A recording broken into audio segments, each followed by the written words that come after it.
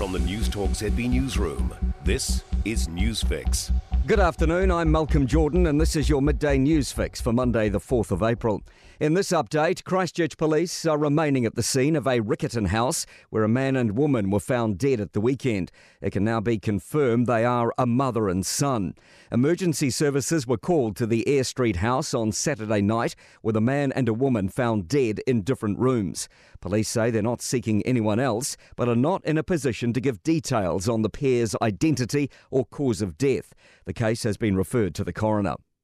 The events sector is hoping for a pragmatic approach today. Cabinet is considering whether any of New Zealand should move to the orange traffic light setting, which would end indoor capacity limits.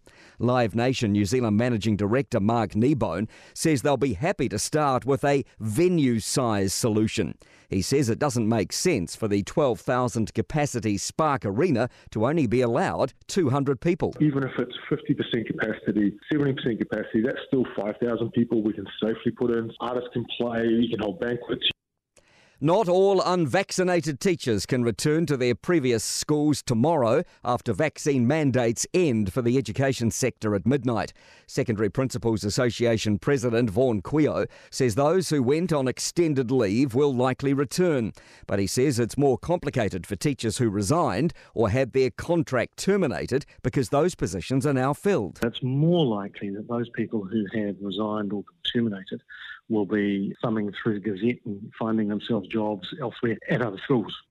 A plea for A-plus blood donations as reserves dwindle. The blood service is urgently calling for donors after a spike in demand has added to shortages caused by the Omicron outbreak.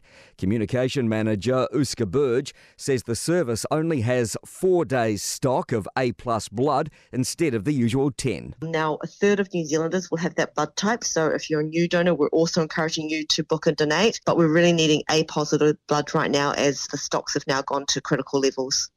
Russia must be held to account. That's the Prime Minister's message as she reiterates New Zealand's condemnation of the invasion into Ukraine. Here's political reporter Aaron Darman. It comes after a mass grave was found on the edge of the Ukrainian city of Bucha near Kiev. In an Instagram post, Jacinda Ardern says we and other Rome Statute countries have already referred the atrocities in Ukraine to the International Criminal Court. She says we strongly support investigation of war crimes and violations against humanity. Kiwi opera singer Simon O'Neill has won a Grammy. The world-renowned singer landed the award for Best Choral Performance for a rendition of Mahler's Symphony No. 8.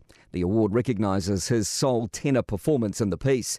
O'Neill missed out on a win for his nomination for Best Engineered Album.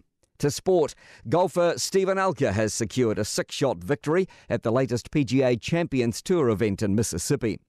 The rise of Spanish tennis player Carlos Alcaraz continues. The 18-year-old has won his first ATP Masters title, beating Casper Ruud in straight sets to claim the Miami Open.